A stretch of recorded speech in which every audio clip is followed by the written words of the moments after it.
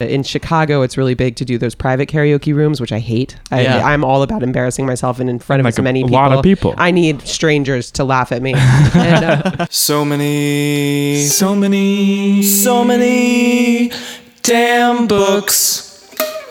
Well, welcome to Karaoke Talk with with Hannah Petard.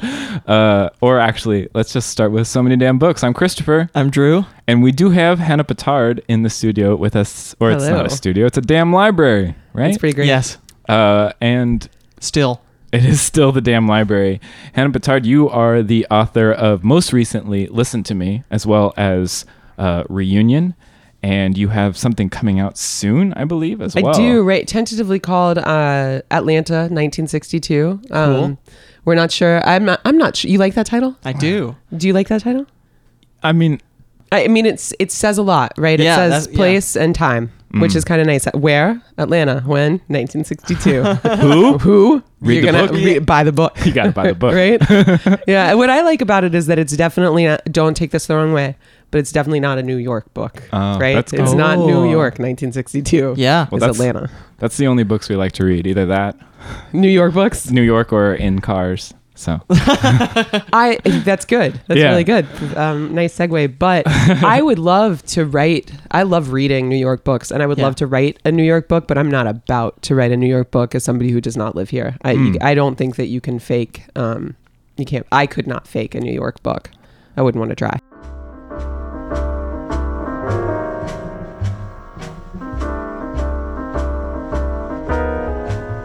that's as good a intro to what's going on here as anything. Yeah. Wait, did you guys have questions? I will just talk. As a teacher, I'm prepared to talk. That's great. Well, before we do that, let's talk about what we're drinking. Oh, yes.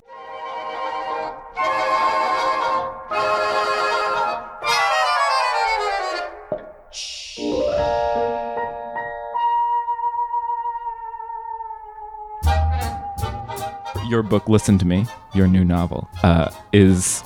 We're going to set. say the title as many times as we can. It's going to be like Pee Wee Herman, and we all laugh. Do you remember this? Are you too It's young the word for of the Pee Wee day. Herman? No, it's the word of the day. The word of the day is actually a phrase. It's listen to me. Yeah. Yes. The drink.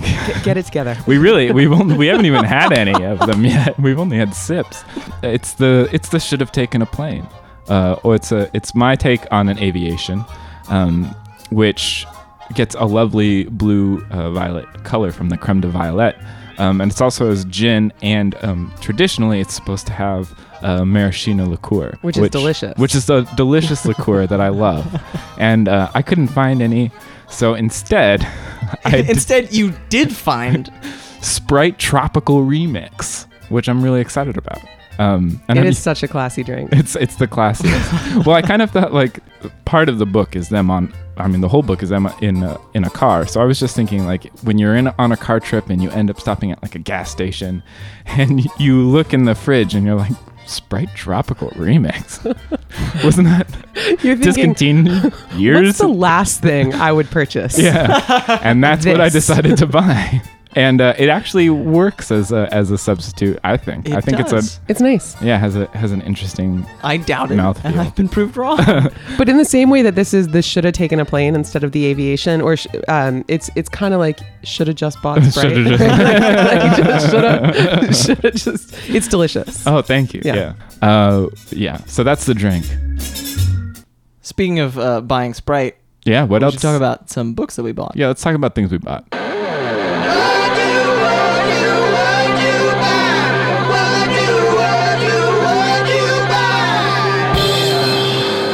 Drew, you should start us. So Halloween is nearly. Oh yeah, here. are you October starting? is nearly here, and are you starting to buy your scary books? I am. I spend the month of October just reading like scary books or terrific autumnally books. So I picked up Paul Tremblay's Head Full of Ghosts. Ooh, good which title. Stephen King said was like the scariest book he read last year. Oh my gosh! And I have to imagine he reads a lot of scary books. So I was sold on that, and then a series that I love about a gentleman necromancer. The latest, The Fall of the House of Cabal by Jonathan Howard. It's very like wry, sort of Terry Pratchett-esque voice. but it's his brother's a vampire. How many of these have you read? There are 4. Mm-hmm. This is the 5th. I've read them all. It's not the 5th yet, but Cool. yeah, Sounds that's where good. I am. Hannah? Yeah, so I am in the very fortunate. This is not to like rub it in or anything like that, but I have not had to buy many books recently Sure. because I have been getting a lot in the mail, and I am enjoying that a great deal. Free books in the mail. It's this got to is be one of the best things in the world. It's a cool perk. A downside is that my library has stopped being hardbacks and beautiful published paperbacks. Instead, I have a lot of galleys. Yeah. But they get the job done. It's Yeah. nice. But recently in the mail, and it's funny because I'm looking at some of these on the bookshelf in front of me. Good is Gone. Oh, I've yeah. gotten By Amy Gentry. by Amy Gentry, and but books that I have purchased and I cannot wait to read. I'm on a bit of a New York Review of Books kick. Oh, cool. I think in part because I am reading a bunch of new stuff and stuff that hasn't even been published yet for blurbs. I'm really loving republished books and reprinted books. And so by my bedside table, purchased, not given to me, purchased, is Elizabeth Taylor's Angel, Ooh. about a novelist, about a surly young, she's not from a privileged background, but she's a surly young British novelist who basically writes pot boiler romances, and her books, she writes them originally when she's something like 16 or 17, her first one that she writes in a notebook, and she has the audacity to send it off, and it comes back and it doesn't get published. So she, goes a little crazy, and she writes another one and sends it off, and it gets taken. But it gets taken because the 2 male publishers read it and they're like, this is awful. It's going to sell so well. So she becomes this amazingly successful novelist. I'm only halfway through it, but I am addicted to the narrator, and Wow. I don't normally love books about writers. I love this book. Cool. It's great. Yeah. I recommend that to everybody. Elizabeth Taylor's Angel. Wow. That sounds really good. Yes. How about you, sir? Oh, I picked up John Updike's Witches of Eastwick. Nice. Ooh. Because I haven't read it before, and I also, inspired by you, Drew, it's time to maybe get some scarier reads. Hell yeah. Can't wait for you to call me and be like, I haven't slept in 3 days. Yeah. Well, we'll see if this is what that. And then you'll see the movie. Yeah. Yeah. Yes. Yeah, I'm excited about that too. It's interesting. And then I also bought, Chip Zdarsky took over Jughead, the character of Jughead from Archie, and did a standalone comic all about him. It's a really fun comic. And Chip Zdarsky, who we've talked about in the past with his Sex Criminals. book Sex Criminals. Good title. Great title. You can't Great top series. that. Yeah. And so it's fun to see him taking on this character. That skips place and time and goes straight to the Who. Who? Sex criminals. I'm in. Yeah.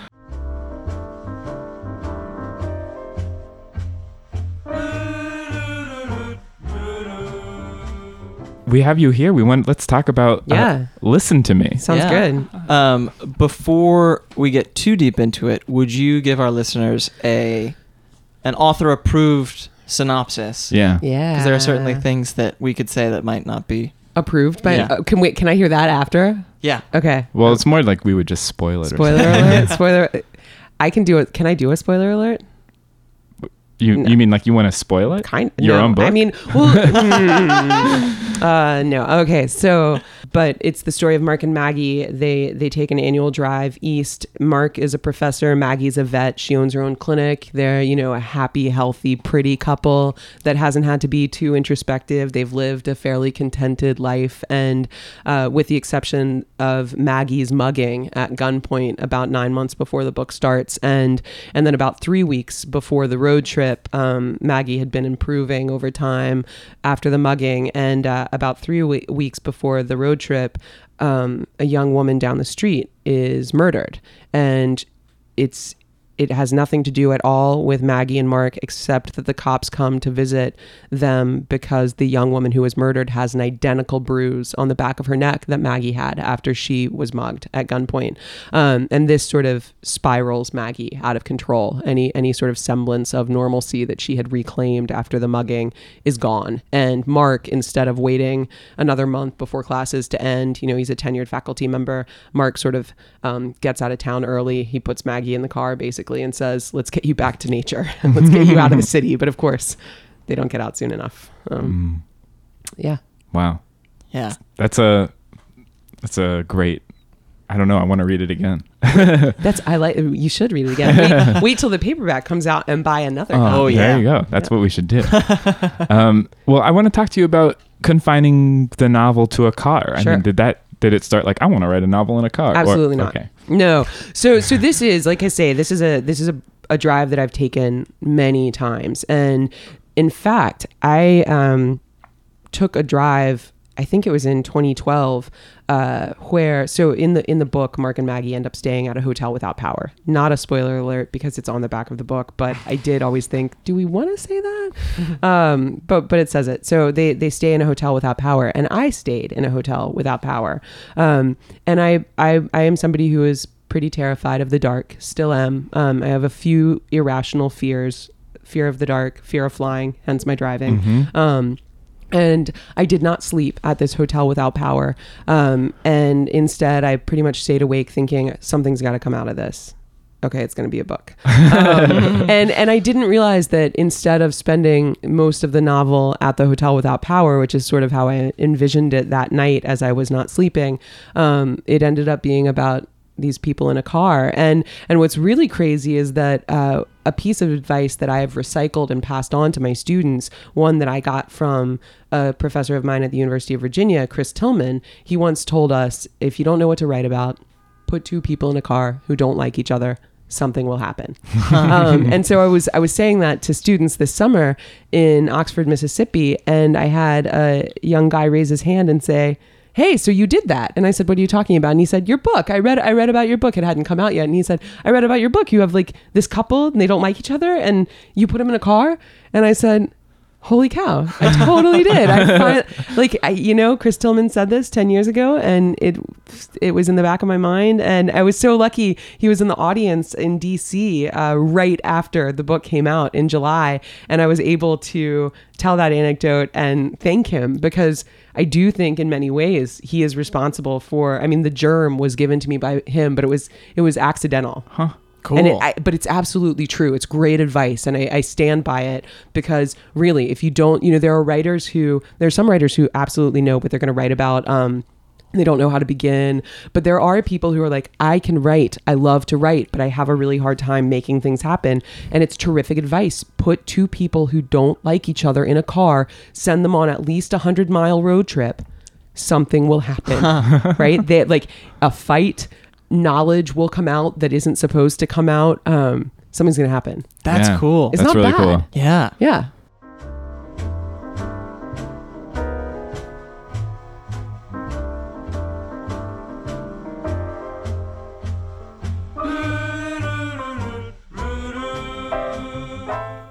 Speaking of things like coming out that aren't supposed to, Yeah. the book has this just relentless buildup of dread, from the Good. very beginning. Thank you.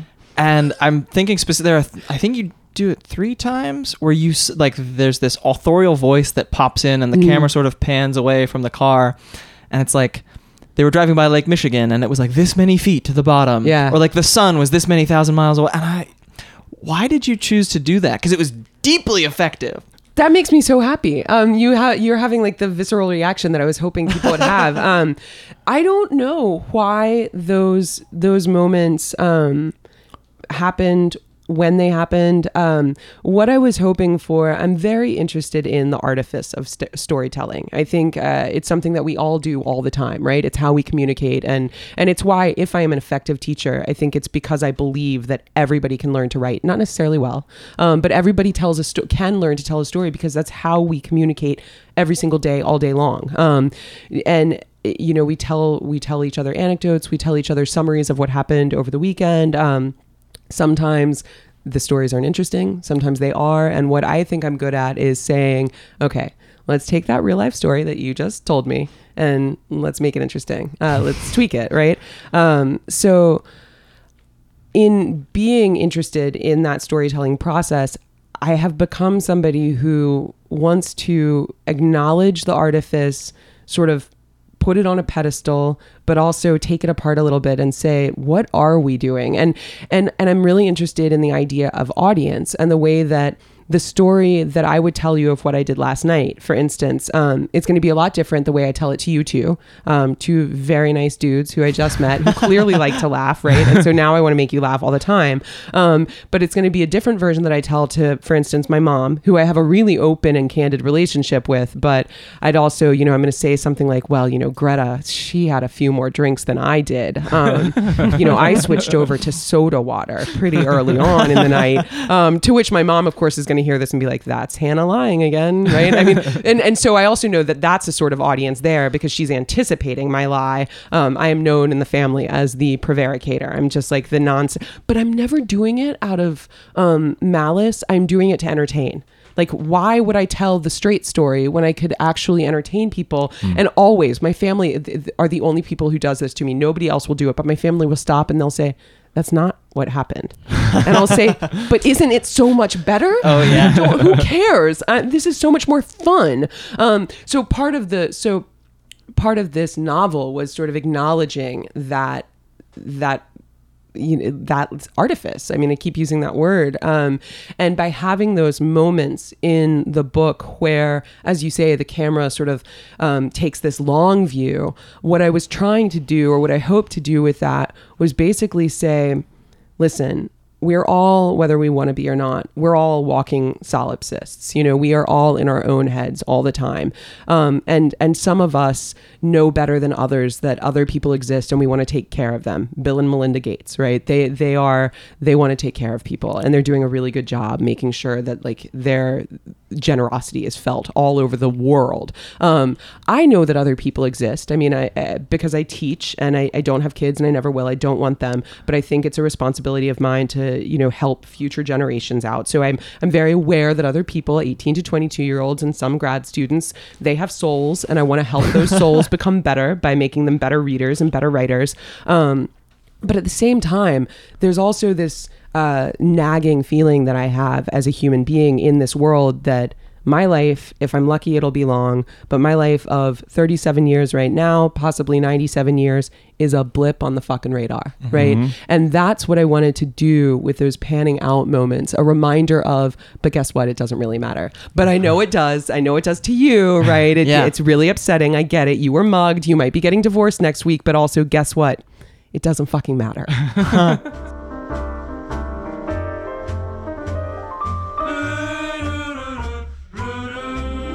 It's that quote, I want to say it was Emerson, that like most men lead lives of quiet desperation. Yeah.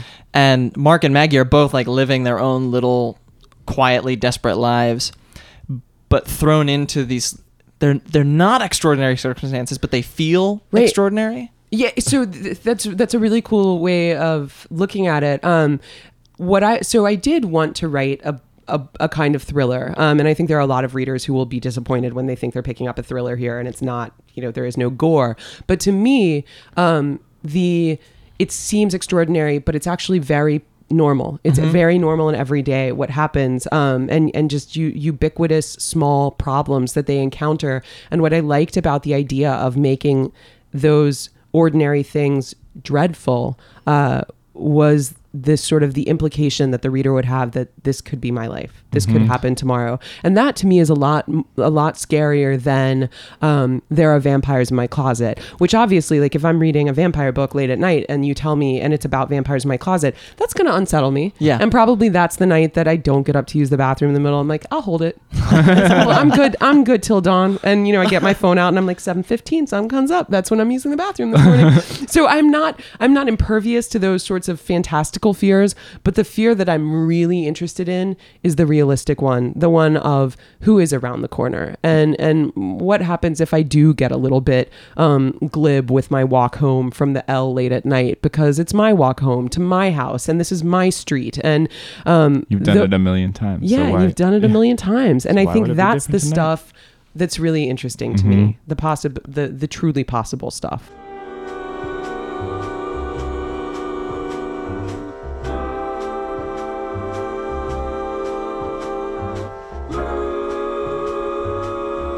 Was it a short novel by design, or was it a short novel by the fact that it ended and you're like, okay, it's 180 pages? Oh, that's an interesting question. I did not know that this would be a short novel. Looking at it now, it seems like, especially with two people sort of in crisis, it couldn't be much longer, because I think I would begin to ask too much of the reader.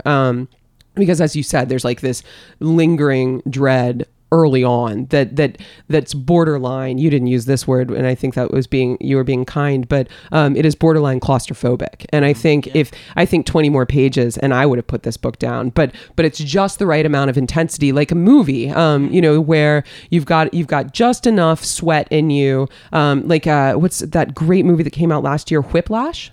Yeah. I think I walked out 10 pounds lighter. I had just the right amount of liquid in my body that could be expelled. I did not know what was going to happen in that movie. I went into it completely blind, and I'm recently divorced, but my husband was sitting next to me at the time, and he's a musician, so he was really excited to see it, and he had not warned me for it. 5 minutes in, I grabbed his leg. I was sitting on the edge of my seat 5 minutes in, and I grabbed his leg and I said, just tell me, is there a murder? So this book, I think, I love this book. I'm very proud of this book. It's the book I'm most proud of, in fact. And I think it couldn't be a page longer, and it couldn't be a page shorter, but it was not deliberate, only in that the writing itself was deliberate, but not the length.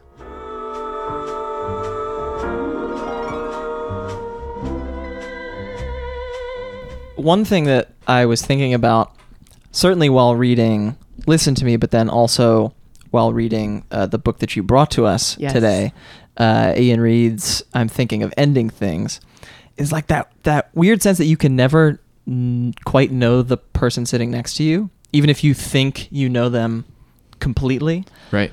A 9-year marriage, a 7-week relationship.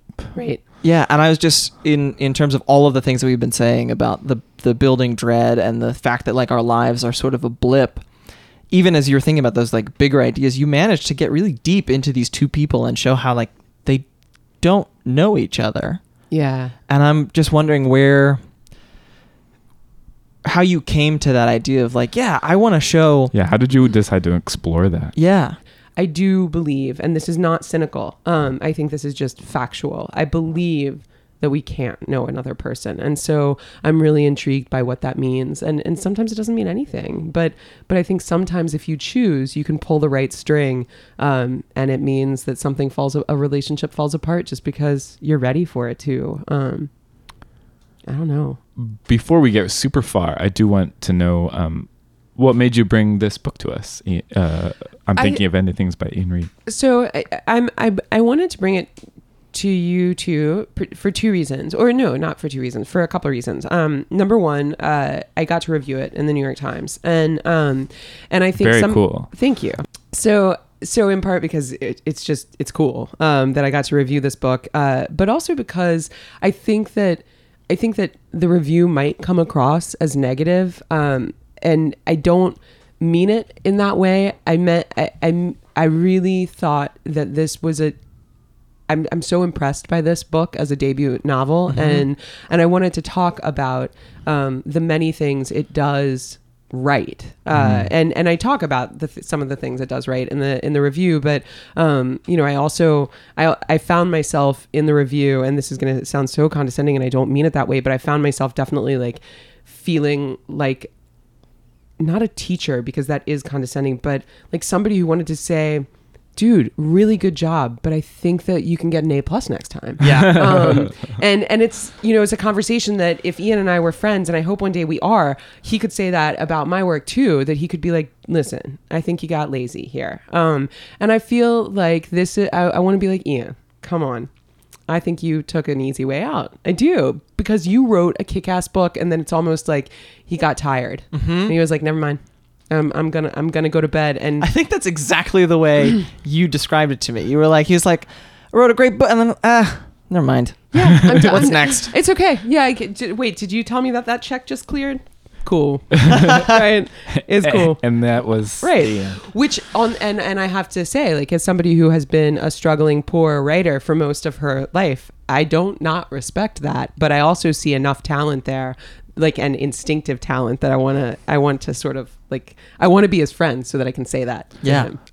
I'll just say what the book's about really quick. This is a book that's pretty much very similar. It's two people in a car driving. They have been together for just 7 weeks, not 9 years. Right. But they're and very quickly in the first few pages, the line from the title comes up that she's saying, "I'm thinking of ending things. I want to break up with this guy, but I'm curious. I'm just interested in this trip to his parents' house." Right. And then things go off the rails. Causality falls away. I Yeah. mean, things stop making Yeah. sense. And as you said, right, it seems deliberately vague. And when you finish this book, you realize why it has to be vague. I mean, all of it is ultimately earned, you know, I'm putting that in air quotes in my head. But it's also really frustrating. It is frustrating. It was very intriguing it's an intriguing novel. Oh, I was terrified. Like in the first 30 Yeah, pages, there's speaking of books not to read late at night. So like I said, how many times I have like a couple words that I'm just going to say repeatedly today, but I'm recently divorced, and I was at home alone, you know, in this house that I used to share with somebody. And I was, as I also said, I'm scared of the dark. And I was reading that book, and I had to read it quickly because I wanted to spend most of my time rereading and, you know, really getting to think about it before the review was due. I took it super seriously, like homework, but I got 30 pages in one night and I put it down. And I was like, I'm not reading this book at night. And that is success to me. Oh, yeah. Definitely. I mean, I was thinking of, especially around them, like they arrive at Jake's parents' place. Yeah. And They do actually arrive to the They parents' get to the place. farm. Yeah. They get to the farm. The creepy as fuck. Yeah. They get to it- the fireworks factory. I started thinking of, That's nice. I know you can't quite say his name without laughing anymore, but M. Night Shyamalan's most recent movie. Which one? Wait, can you even remind me what the most recent movie? I can't remember the name of the movie, but it's like these two kids go to visit their grandparents. It's called The Visit. The Visit. Yes. Thank you. That should have been pretty easy, I guess.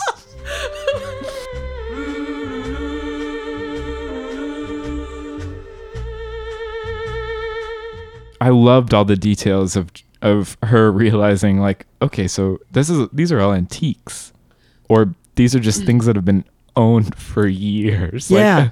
But everything's not dusty. Like it's a very Here are pictures, but these pictures might have come with the picture frames. right. And she's like, "Is that me?" Like, Yeah. which is so creepy. That was also the moment for me when she sees this photo and she's like, wait, is that me? At about that time where she looks at the photograph and she sees herself, I was a little bit optimistic. Please let this be something other than I think it's going to be. But I think 75% of me knew that it was going to become this. Spoiler alert. Can I do this? Yeah, it's, I'm gonna it's totally fine. Yeah, like I thought, please don't let it do what Ian Reid's book do, what I think it's going to do, which is absolutely all of these people are the same person. And you're like, no, yep.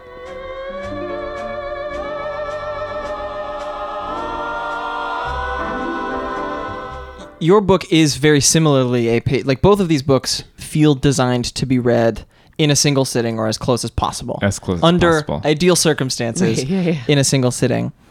And I'm wondering, like,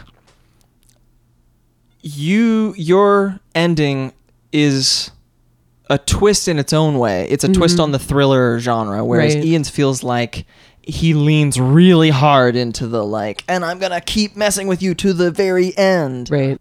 When I started the book, there was definitely a large part of me that wanted to write something really violent and, actually give in to the thriller genre. But as I was writing the book, I just, something I tell my students is be honest. And, I love saying that, especially to freshmen, because they scratch their head and they say, but we're writing fiction. And I say, right. So go figure out what I mean. Be honest. So as I was writing it, I realized, I thought there's going to be a rape. There's going to be a murder. There's going to be one of the spouses is going to kill another one of the spouses. Mark's going to see something genuinely terrible. Like he's going to see a true crime. And then so I had all of these huge, ideas as I was writing it. And when I got to the hotel, I realized, yeah, but if I'm telling the truth, and the truth is that it's these little everyday decisions that shape our lives. And it's these tiny everyday fears that, impact and influence who we are and how we act. Then I've got to be honest with the ending, which is that this stupid thing happens and Mark, lets the dog off the leash. I'm curious for you as a reader, not as a writer. Yeah. What is your ideal form of the thriller? Is it the one that at the end, like, it is rooted in truth, it is reality, or is it the one that goes insane and is like, hey, yeah, it turns out Norman Bates is also his mother? A friend of mine just published his debut novel called Thirst. His name is Benjamin Warner, and the premise is so, I want to say simple, but imagine trying to execute this. But the premise is, the water is gone one day from the world. It just evaporates and it's gone, no explanation. But Ben, because he's brilliant and he's Ben, doesn't do a sort of Dr. Pepper commercial take on it where you see like kids running in India and kids running in Russia and kids running in America, like, the beautiful. He looks at one suburb in Baltimore, and not just at one suburb, but one cul-de-sac, and then not just at one cul-de-sac, but just one house. And so he's looking at this couple, and the wife might be pregnant, and the husband's just trying to get home from work, but on his commute home, the water's gone. And so instead of looking at everybody, we're not looking at the president, we're not looking at anybody important. It's just, here's a dude who used to be a runner, and he's trying to get home to his wife, and he doesn't quite understand that the water's gone. And I remember putting that book down, like, I read many drafts before it was published, and every single time it was the same. At about 40, 50 pages in, I would put the book down, I'd go into the kitchen, and I'd look for the extra water. I'd be like, where? And then I'd look, and it's funny because I was telling his wife this, and his wife was like, yep, and I bought extra flashlights, and I bought flood lamps, and I was like, I did that too! I mean, I basically became a panicked person, but in this, like, really wonderful cathartic type way. I mean, great art, does that. It's a catharsis. And I love Thirst, the book, because on the one hand, I think, yeah, but that's never going to happen, right? We're never going to run out of water. But on the other hand, it's like, we could. Yeah, we could, right? That's not vampires in the attic. Yeah. That's water running out. That could happen. Totally. And it's terrifying. That might be actually a good pivot.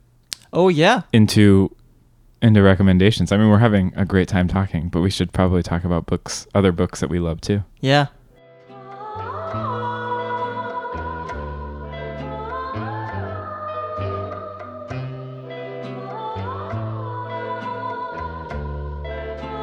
Drew, you can Sure. start. I have two. Great. I was deciding whether it was one or two. It's two. That sort of fit this thing. One is Jesse Ball's The Curfew. Oh, I haven't read it yet. I love Jesse Ball, and I've been like diving down his backlist slowly but surely this year. And this one, it's dad and his daughter. The daughter is mute. They're in some vaguely totalitarian, probably Eastern European country. And the dad decides to go out after this unofficial curfew one night to like meet up with some separatists, because apparently there's information about his wife, the girl's mother, who was disappeared by the government several years earlier. And it's a different kind of like the whole time there's a slightly like warm sweater feeling about the book, but there is in the back of your head there's just this blinking like things are wrong, and you watch sort of the various characters and how they interact with that. But it's also just brilliant. I mean, Jesse's an awesome stylist. But the other one is a book I haven't read in years, but it has stuck with me. Tim O'Brien's In the Lake of the Woods. Are you fucking with me right now? I love that book. Do you know that you just stole my recommendation? Seriously? Yes. Oh no. John Wade. no. Oh, my let's gosh, that's let's just great. switch over to you. Why are you Yeah. recommending it?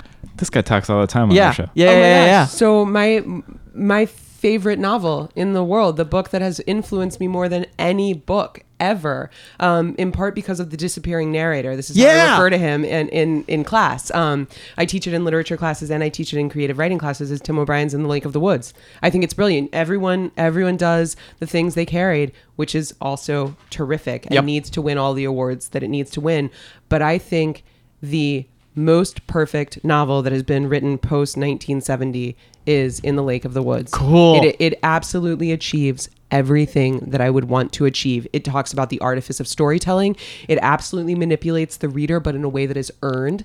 It's diegetic. You know, it's the reason that we believe the narrator and that we're okay being swayed by the narrator is because the narrator wants to seduce us, because it's very important to us that we love the main character. So there's a purpose behind the lying. There's a purpose behind the perspective and the way that the story is being told. Basically, you have just like put in front of the audience here like the book that the book I wish I could have written. It's everything that I That's so talked about. cool. That's hysterical. I love that book. I guess you have to go next. I guess I do, but now Bummer. Sorry. I'm not even going to recommend a book anymore. Good. You can't top that. Yeah, I'm going to talk about a movie that takes place in a car. And it's Tom Hardy is in this incredible movie Locke. And it literally It's is just him, right? It's just him. Oh, yeah. It's him in a car.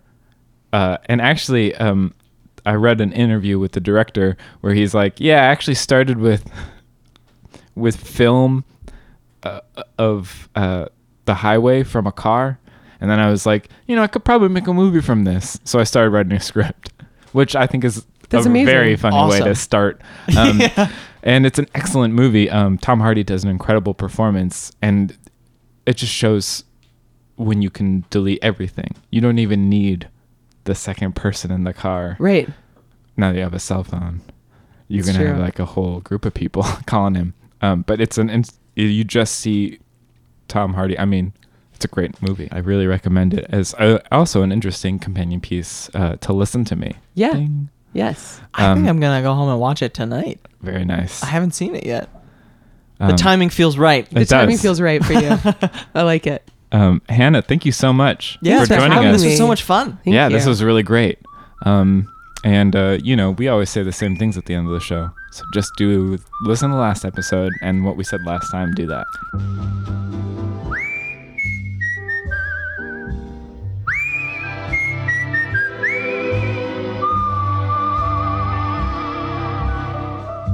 That is your Wikipedia. Does it really say? description. It just Really? It's like Hannah Petard is a short story. Well, thank you. Somebody on the wiki site knows me. That's great. My mom actually called to tell me that I was on wiki, and I said, "Hey," well, I didn't know, and so that was cool. On the one hand, on the other hand, I said, "Hey, Mom, what are you doing Googling me?" And she said, "I had some downtime," and I was like, "Okay, this one's gonna be a long conversation." And it actually did end up being a long conversation because she said. So I read some interviews and I was like, "Ooh, hold on, let me pour myself a bourbon for this one." And she said, "Do you know what I realized about you?" I'm not kidding. This happened this year. And I said, "What'd you realize about me, Mom?" And she said, "You like to talk about yourself." And thank you for laughing, because I kind of got quiet and I said, "Mom, you know they're interviews, right?"